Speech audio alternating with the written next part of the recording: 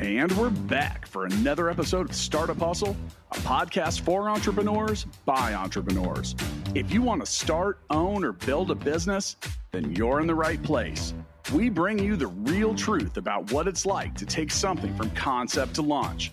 From growth, innovation, experience, failing, or winning big, we've got you covered. So let's get down to business with another episode of Startup Hustle, brought to you by Fullscale.io.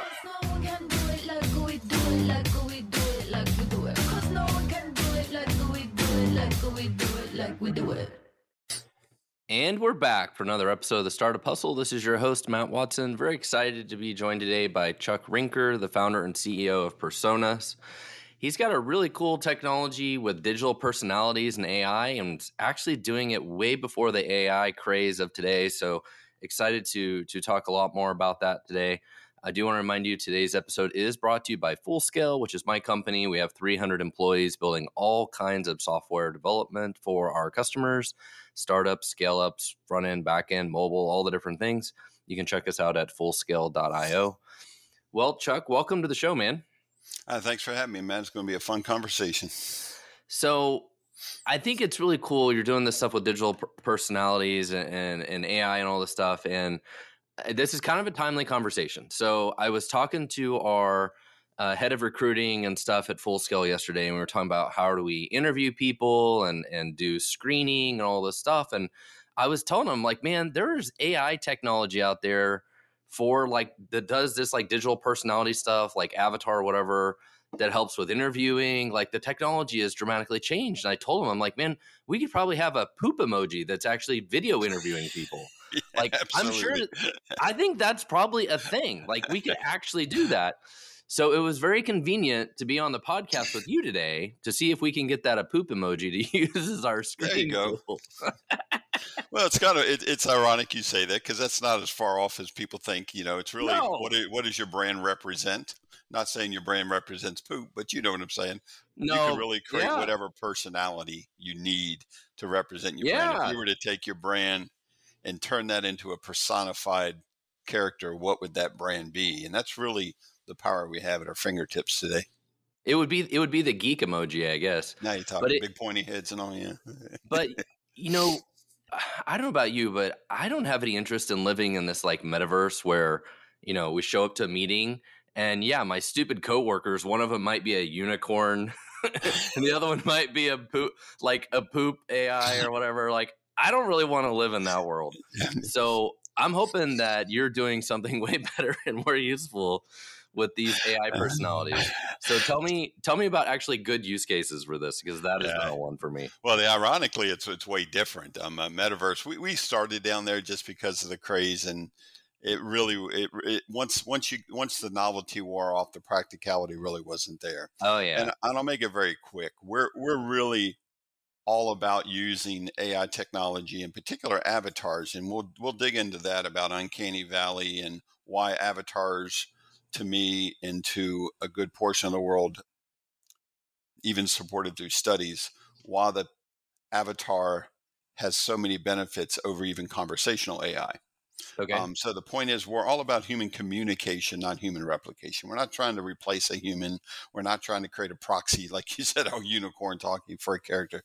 It's really about, it's kind of like the old Star Trek show. If you remember the old Star Trek, when Scotty picks up his mouse and goes, "Hey, computer, I need you to talk to it." So it's really about breaking down the barriers of how we have access to technology. All these IoT technologies, conversational AI, chat GPT, speech to text, text to speech, speech synthesis, language translation, all these geeky things that exist in the cloud. But at the end of the day, when you and I talk, we're having a conversation. We've got gesture-based communication going on. Your eyelids raise up, your eyes get big. We smile at each other. We ask questions, and that's a human communication that creates trust, an empathy, an apathy, a communication bond between you and your audience. And that's why chatbots, people don't like them. That's why internet voice response systems, the first thing people do when they pick up an internet voice response system on the phone is pound on the 0 key until a live person gets on there, because we as humans have evolved over millions of years to talk and communicate as humans. Yeah. So at the end of the day, what Personas is a personality engine. Is how do I recreate a personality that basically turns all this wonderful AI and automation technology into a conversational agent that can act as a customer service rep or a first line of defense or first line of communication with your audience, whoever that is. So that's really what we are. We're a communications company, not really an AI company. And so the end result of this is, I think you mentioned you're using this a lot in hospital settings. So it could be like an iPad or some kind of mobile app that has this kind of digital personality that you're talking to about your bill or different things. Like what are the common use cases that you're using this for? Yeah, ironically, the one-to-one personal engagement with Siri's and Alexas are pretty mature. And as an individual, we really focus on more public sector. How does it go when you have in the hospital? You asked about hospital use case specifically. You've got a series of frontline healthcare workers that right now in the UK and the US are massively overburdened. You got healthcare professional HCP burnout. People are leaving in drones. They're overburdened. They're underpaid, all that good stuff. How do you relieve that burden? So really, it's not about giving somebody an app, although we can run a mobile app. Matter of fact, I'm going to be a little unorthodox and show you a unit we're just shipped to the National Health Service. I'm in a demo suite right now. And that unit there, it looks like they only have the screen up, is a kiosk that basically sits at a physical location. We don't build the kiosk. We're a software company. And if you walked into a Home Depot or a hospital and you she'll say, hey, welcome to Princess Alexandria Hospital. How can I help you? Well, I just broke my arm. How do I get to the emergency room?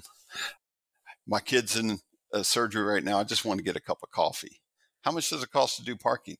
Hey, I need to stay overnight because my kid was admitted. Is there a local hotel? So all those services that are now being asked of the surgeons, the nurses, sometimes front reception if the hospital is large enough to have a patient experience staff. And we're really just trying to act as that communication liaison. That unit, and I apologize, I'm going to probably fire it up later so you can see it, can speak 150 languages. We have patents on sign language. So we're really about inclusivity, diversity. Wow. I don't care what language you speak. I don't care what gender you are. The brand, to your point earlier about Avatar and the poop emoji or the unicorn, we allow the customer to say, what is your brand? Right. So like for Princess Alexandria Hospital, it's a Black female, probably 35 years old, and probably relatable to what the demographic of the hospital that it's serving is. Okay. Where we've done trials where we're creating middle-aged white men for a clinical trial, or 14-year-old Hispanic females, and how do they speak? What are the cultural diversity? What are the cultural differences between the different demographics of your audience? So we're really building that communication platform that identifies with your audience. And that's kind of where I get back to this whole inclusivity, diversity, communication. We're really about creating that bond. One good example of a use case, and I didn't answer that question earlier, is what are some of the practical use cases? We've actually had pretty good success in the clinical trial world. Clinical trials in the U.S. at least are about 70% middle-aged white guys. I mean, I'm a middle-aged white guy, so I can say this. That's not representative of the population of all the clinical trials that we need to go through and we need to recruit for and we need to complete to improve outcomes for all. So we create engagement platforms. Like one we're doing right now is for opioid addicted young mothers. So we create Hispanic, Black, white females that are between 15 and 30 years old. And the interviews, to your point about interviewing, are all conducted with these culturally appropriate avatars. And we find the response rate goes way up. You recruit more patients, you retain them longer. You got to get through the trial to have the outcomes data, and you create more of a trust. People provide more accurate information to an avatar than they do a live human. That's the power we're trying to bring to the enterprise world. Well, I think this is really cool technology, and I think there are definitely places where it could be super helpful. Like even it's in a mall, and you're like, I need somebody to tell me information about the mall. Like we don't need to necessarily pay somebody minimum wage to sit here all day long, not do one damn thing, and then tell somebody where the bathroom is, right? Like if we can use technology to do that, that sounds great. I mean, I've also seen stuff kind of like this in casinos. Aren't there stuff kind of like this in casinos now, or there's like a virtual like dealer and stuff? Yep. That's kind of similar technology, right? It's a very similar technology. Those are typically more tied to a back-end gaming engine. Yeah. We have a big gaming background, so that's very purpose-built. What we've done that's different than anybody, I believe, at least the first to do it back in 2013, we knew that the use cases for this technology were coming. We're ex-EA Sport game developers, the Madden NCAA franchise. CTO was one of my Madden developers. Probably half our company came from the gaming space. And we learned long ago that there's certain engagement techniques that gamers know. There's certain things, people always say, oh, you're getting my kid addicted to games. Well, what if we could get people addicted to their own health? What if we could get people addicted to your brand? What if we could get people addicted to doing the right thing? So what we've done is take that technology of, well, we can't be all things to all people. So we created a platform. So just like someone would pay a company, one of these chatbot companies, to say, okay, I need to give customer support on a website, they would get a text chatbot. We designed a personality platform. So everything that makes a personality, what makes Matt, Matt? How do you look? What knowledge base do you have upstairs? What mannerisms? How would you respond to certain questions? What is the languages you speak? Basically, what makes you Matt? And if that's the image you put out, we roll all that into a platform. So then we partner with other technology companies. We got a visitor management company out of the Netherlands called G10. We got Mapped In, who is a great partner that does wayfinding solutions. We do Locus Labs Lobby Guard, which is a check-in a visitor check-in system for large corporations, kind of these digital front door type applications, clinical trial management systems. So we build this UX layer that is a conversational engine, a human conversation engine, and put it on top of enterprise solutions. So that's what we do a little bit different. The healthcare solution that I was showing you, we're going to show you, is us building a system specifically on top of one of these healthcare enterprise solutions, and then packaging it with we call it Powered by Personas, with that personality engine to break down, okay, now you got to learn a new system. You got to download an app to your phone. You got to figure out how to register for it. You got to know how to log in and use it. People aren't going to do that in their day-to-day operations. Please don't ask me to download an app. I've had enough of that. Exactly. So that's why we're breaking down and making these basically virtual agents for the physical world.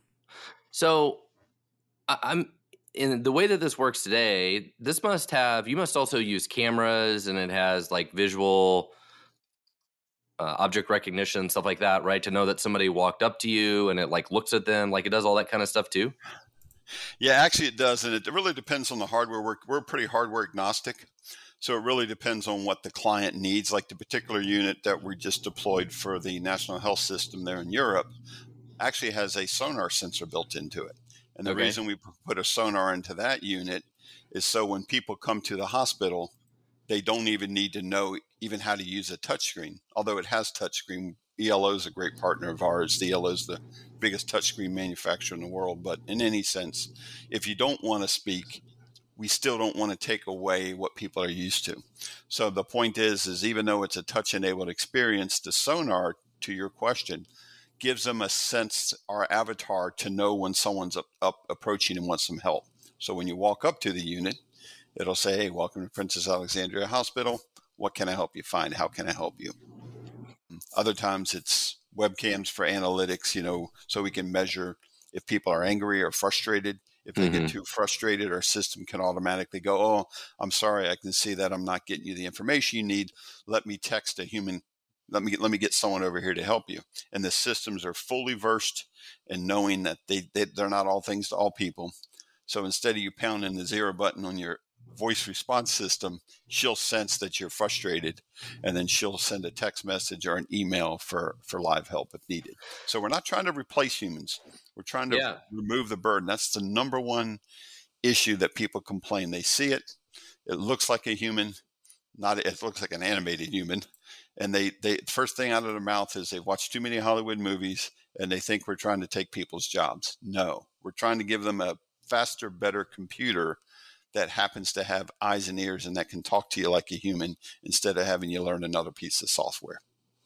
So you started doing this over 10 years ago. I'm curious, how has this changed, especially over the last 2, 3, 4 years of all the newer AI technology stuff that's come out? So like when something like ChatGPT and stuff comes out, have you guys, taken advantage of that, or you guys already had a platform that worked really well? How does that affect your business? Actually, it's been great. We've been a partner. A matter of fact, we've been in the innovation lab at Microsoft for a long time. They're probably our biggest innovation partner. So anytime a big company like Microsoft that has, infinitesimally more resources than we have advances a certain technology, we're able to capitalize that because of that personality engine. So if you think about it as a cake, if the bottom layer is all this fancy technology, speech to text, RT, Chat GPT, whatever, language translations, we build that layer, that personality layer. So then those applications we talk about sit on top of our personality engine. So as soon as we readopt an advancement in Microsoft or other third parties, Microsoft's not our only third party vendor, or another vendor that improves either what we've done or what they've done, the enterprise software is automatically going to get those benefits because it's abstracted through our platform layer. So we basically create that buffer. So how it's really affected, I guess the short answer is scalability, cost and scalability. When we first started doing this in 2013, you might get $250,000 wrapped up into one experience. We did one for Pepsi and the Seattle Mariners that ran for about a year at a Mariner Stadium. And, that was a big 8-foot tall holographic moose sitting at the Pepsi booth at the stadium, greeting kids and taking selfies. And we got about 48,000 selfies in one season. So that was a pretty high profile, high dollar piece. But now we can deliver experiences get them out the door in less than 30 days for a fraction of the cost. So those advancements you're talking about have made the experience better, response times faster, knowledge base improvements, basically a better experience, and it's all done at a cheaper cost, and it's only going to get better and better. Oh, that's really cool, man. Well, the development of this stuff has to be really, really complicated. If you're listening and you need software developers, check us out at Fullscale. We've got 300 employees doing all kinds of software development work, QA, project management, mobile, front end, back end, all these different things. You can check us out at fullscale.io. What kind of challenges do you have with building this? Is this, I mean, obviously you've been doing this for a long time, but I would imagine it's got to be pretty complex to build this software. Ironically, it's incredibly complex, but at the end of the day, you'll understand this with your technical background. At the end of the day, we're bringing gaming characters out of a game engine and into the physical world. So everybody talks about augmented reality, doing it through visuals. We do it through experiential piece. So really, the benefit that we tout, which doesn't resonate with everybody, but the people that understand and have been in the gaming space realize that the gaming industry typically stays about 10 to 15 years ahead of enterprise corporate, meaning kids spend so much money. I shouldn't even just say kids, adults. Matter of fact, probably the late 20s, early 30s expendable cash demographic is probably the biggest game sellers. They spend tons and tons of money, and we've got to crank out supercomputer-like graphics and a little console you can pick up at a Walmart for $300. When I was first doing AI, I was doing it for military simulations for the U.S. government up in D.C. Spent my first 20 years up there. And, we would just throw money at it, more hardware at it. So my point is that the technology advances and the complexities you talk about are absolutely there. However, when you look at what it takes to create a digital personality and a virtual human and artificial intelligence, how do you think Mario's been running around Mario World for the last 20 years? That's AI. People don't see it. That is AI. Matter of fact, the old Pac-Man game, Pong, was AI. How do you do a Pong game with tennis, virtual pixel tennis balls? How do you do a Pac-Man game? That is artificial intelligence at its core. This has been around for 20, 30, 40 years, and people think AI is new. No, it's just gotten better and better and better. And now it's at a point where it's starting to become very close to human communication. We've known this for 30 years. So the complexities that you refer to, yes, it's absolutely hard.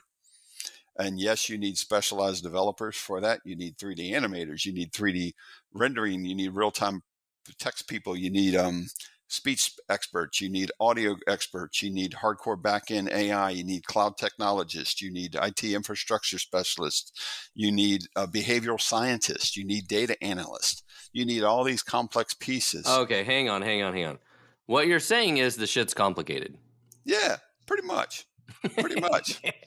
And that's Sounds complicated. That's why we believe in the power of that Personas platform. We've done all that and put it into an API SDK. So if you have an enterprise solution and you say, hey, this is the future, but how do I invest? How do I hire Matt's 300 people offshore to build me a custom solution? That's a tough sell. But if I could say, hey, hire 5 of Matt's guys, take our API, and then build your enterprise solution with them as an integrator, that's what we're trying to do to scale. We're just trying to scale human AI.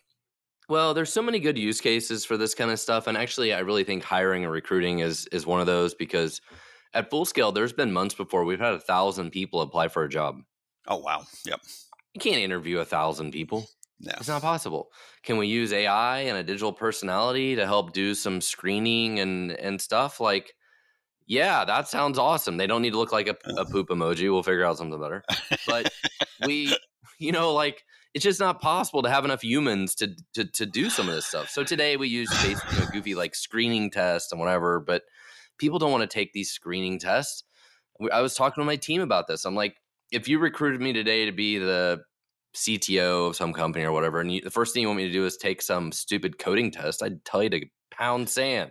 Exactly. Like, there's no way I'm doing this. No, so you're spot on. Yeah, but now if it was a human or some, maybe really cool digital personality basically asking me the same questions, I would probably begrudgingly answer the questions, right? So I think it makes total sense. I think there's got to be a lot of use cases for this kind of technology. And so do you have partners that are using your technology in like recruiting and like different kinds of things, or? In recruiting, yes, but not in the same capacity you think, but you're spot on with the use case. Our biggest problem is this thing has too many uses. It's kind of like saying, how can you use Chat GPT? Well, that's kind of a bogus question. You can use it for about anything. But we do use it for patient recruitment in the healthcare. So when you're trying to reach a certain target demographic, and I want to know, okay, do you have type 2 diabetes? Have you had any cancer in the last 5 years? Are you on any prescription med? What's your weight? What's your age? What is your socioeconomic background? All those questions you have to do to qualify for a clinical trial, instead of taking up the healthcare professional's time. And it's not meant to replace them. Like I said, it's meant to you brought up a great word I didn't use, screening.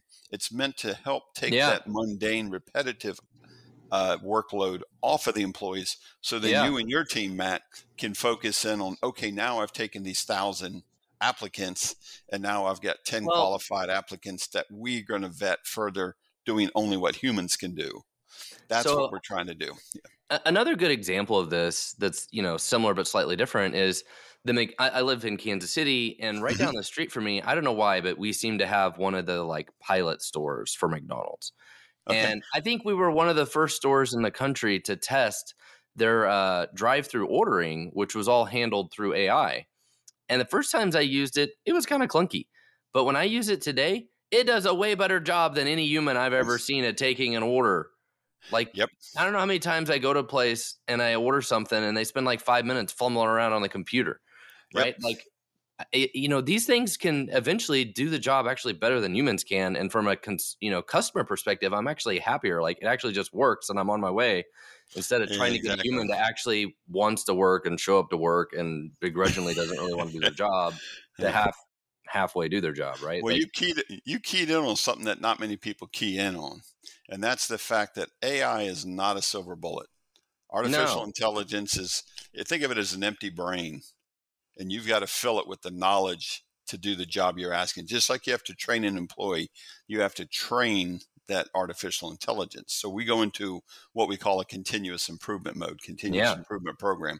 We're learning, we're listening to your customers. That's something very few people do. And that AI, not only, to your point about McDonald's, if you walk up and it gets it wrong, that information is now in that system. Right. And they're training.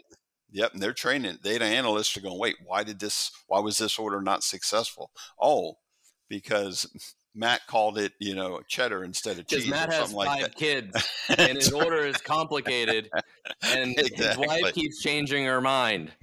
That's the problem. Yeah, but you keyed on a good portion about AI has to be trained, AI has to be maintained, and AI has to be fed data. It needs that data to be trained. Yeah. And different languages, right? I mean, how we would say something in English is totally different if somebody else comes through the McDonald's drive-through and wants to speak in Spanish or French or German or whatever. Yep. And it's just totally cool that all this stuff is possible. And I realize at the end of the day, for some of these people, it does eliminate some jobs, right? Whoever was taking orders at McDonald's. But hopefully those people can do something that requires like more intelligence and a better job and a more meaningful future than taking an order at McDonald's too. So I know I talk a lot, but I'm going to grab that moment because there was a keynote speech I gave for Rico USA in Infocom way back in 2019 pre-pandemic. And it was specifically on that fear, that unfounded fear, as I'll call it. And the title of my presentation was called Being Human. And it was, what does it really mean to be human?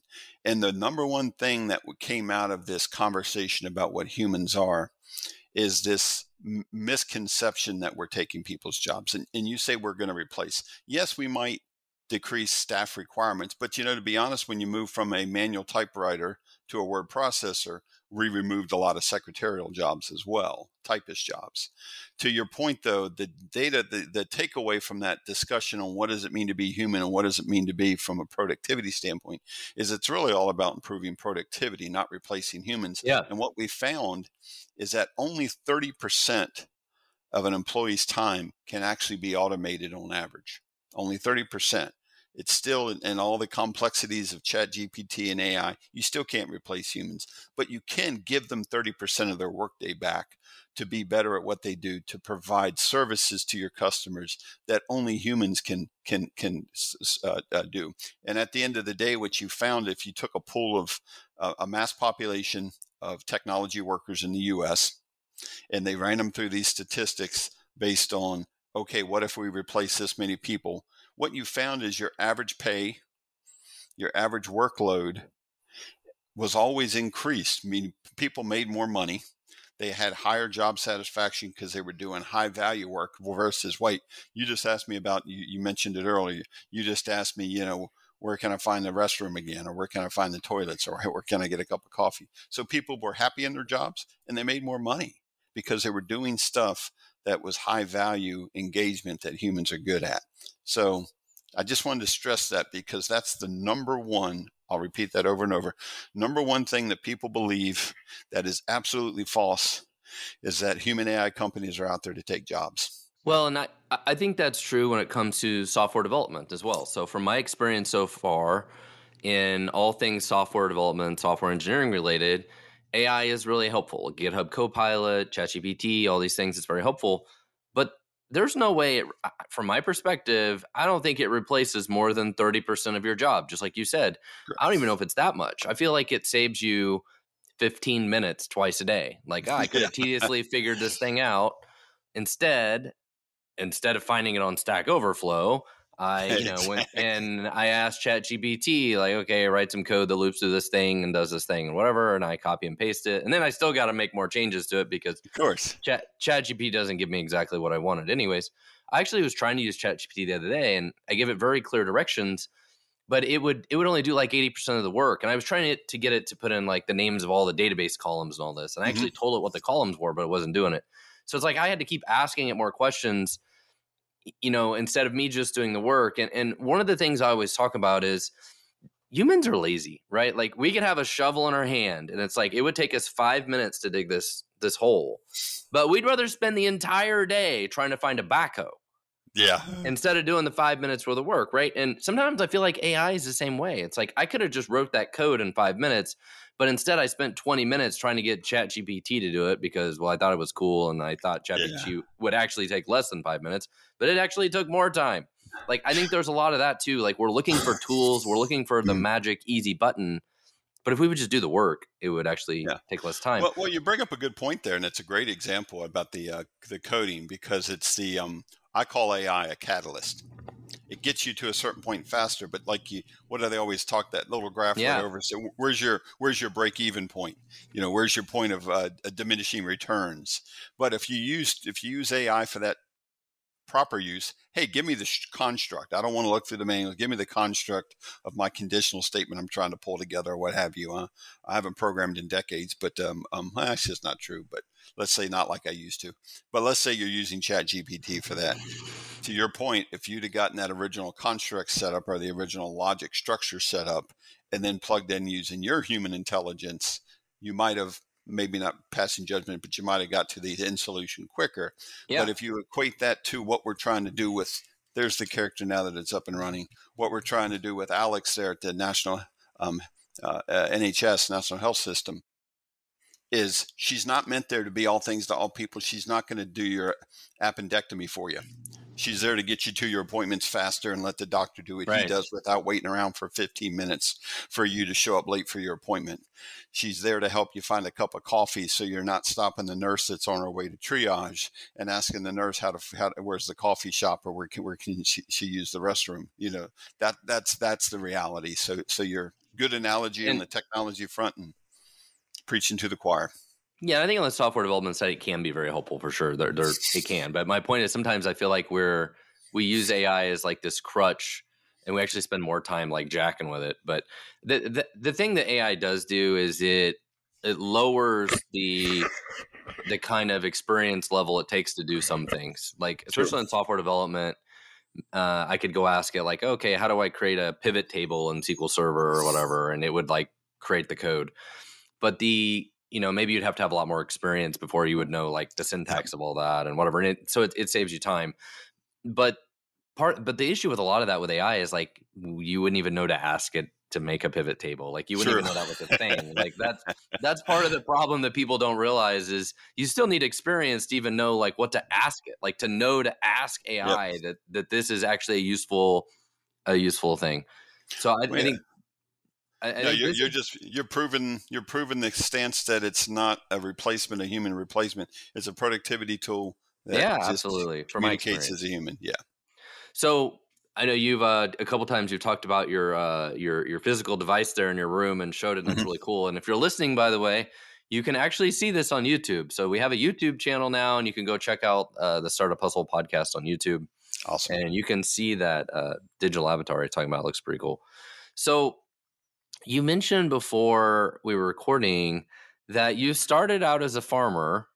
You've done some really high-tech stuff and built video games, all this stuff. You're building digital personalities, but somehow wound up back at the farm.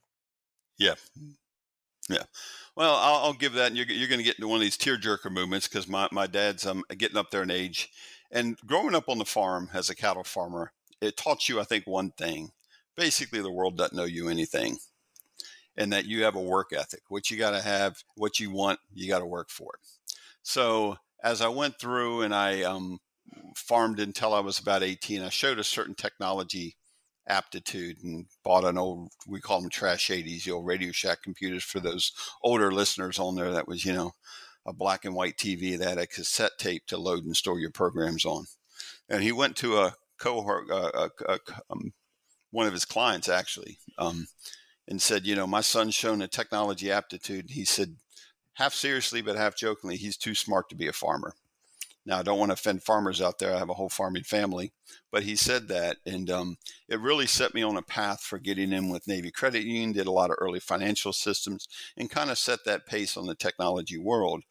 Now, the reason I go back to it is because there's a certain solitude and there's a certain satisfaction you get from working with your hands and creating something physical and seeing physical product of your labors. And so, after decades of being in the virtual space and writing software for a career, I have admittedly bought my little tractor and bought a little 30-acre plat there north of Raleigh. And I tend to, cut down trees and saw them up for lumber and have fun out on the farm and have cattle out in the field. So there's a satisfaction and a tranquility about going back to that life. Well, I have to be honest. I've been a software developer, entrepreneur. I spend all day on a computer for the last 25 years of my life. But there's honestly something therapeutic for me about working with my hands. Like, I don't know Absolutely. why, like doing house projects and like painting or different things. It's almost like very therapeutic to me. Do you feel it has that same effect for you? Absolutely. You're spot on. You just said it a lot more succinctly than I did. Yeah. Therapeutic's a good word. Yeah, I enjoy it. And I think everybody has different things in their life that are kind of that way. I think golf has a little bit of that Yeah. same thing. Although golf is Yeah. highly frustrating and obnoxious, but there's something therapeutic about just like going golfing, being on the course for 5 hours, and kind of feeling like you're disconnected from the world. Like there's something about that that's Yeah. therapeutic, even though like spending 5 hours trying to find a ball is not fun.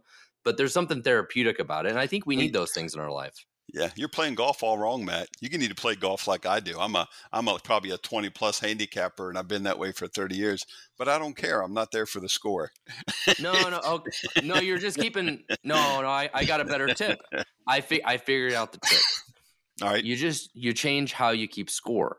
So I just keep score. I just keep score based on how many balls I lost. Okay. And if I find somebody else's ball, that works in my advantage. That's a net zero outcome, right? Yeah. A sum zero sum outcome. So, sometimes I'm under. I have a negative score. I found other people's balls. So that's how I play golf. I'm gonna have to try that one next time I'm on the course. How many balls do I lose? That's how I keep score. That's a good gauge of success. Well, I think it's been awesome having you on the show today, and I think this is a really cool business that you have, and sounds like you've been very successful at it for a long period of time, and it's incredible you've been doing this. You've had this company for over 20 years, but you've been doing this specific product for 10 years in AI, and it's very cool, and it's cool to see how all the different use cases you could have for it.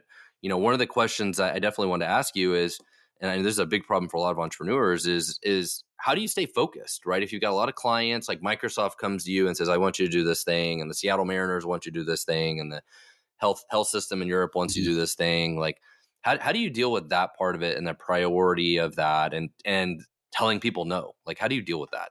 Yeah, I'm pretty bad at telling people no, but at the end of the day, I'll self-confess that I'm a little bit of a micromanager. And so I basically put, first party customers up top. And to be honest, if I probably was a little more open to that scalability, we might be a larger company. But my rebuttal to that is that I think there's very, very, very rarely a day I wake up. You got to remember, I would write video games and do creative production and creative development for fun if I didn't even have a job.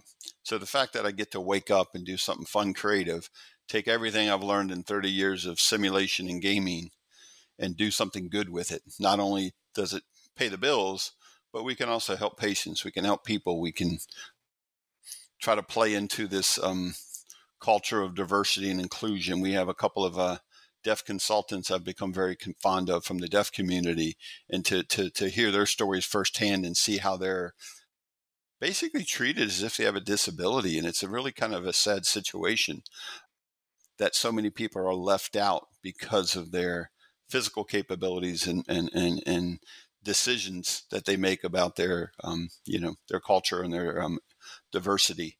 And it's just kind of sad. So to be honest, to be able to break up and take these game things that I've had fun with for 30 years and still have fun with them, but do something, we call it personas with a purpose, to do something that's got a little bit better purpose is pretty motivational. And it keeps me from thinking of this as a work and as a job, and just kind of find those customers that want to do the right thing and want to innovate in that sector. And you'll find another sad statement is very few companies, especially the large companies, are so set in their status quo, breaking out of this is how we've always done business, so this is the way we're going to do business. Really, I don't have people coming out of the woodworks knocking on my door going, hey, we want to be better. We want to do things differently. We want to innovate. We want to be more inclusive. We want to expand. We want to improve productivity. We want to decrease our staff burden. We want to increase our staff revenues.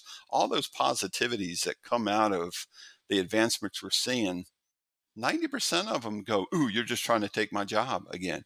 And they just think of it in such a, pardon the French, but in a bass-backwards sense. It's a little, it's not frustrating. It's a little sad that more people aren't really embracing this. They're just scared of it.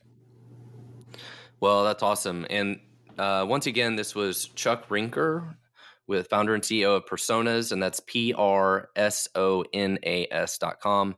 There'll be a link in our show notes and everything. You can check out his company. Definitely check out this episode on YouTube if you want to see the quick glimpse of his physical device he had there. That was pretty cool earlier. But Chuck, thank you so much for being on the show today. This was a very cool topic, and I really enjoyed it. Absolutely, Matt. I told you it'd be a fun one. All right. Thank you, sir. Startup Hustles brought to you by Fullscale.io, helping you build a software team quickly and affordably. Make sure you reach down and hit that subscribe button, then come find us on Instagram. See you next time.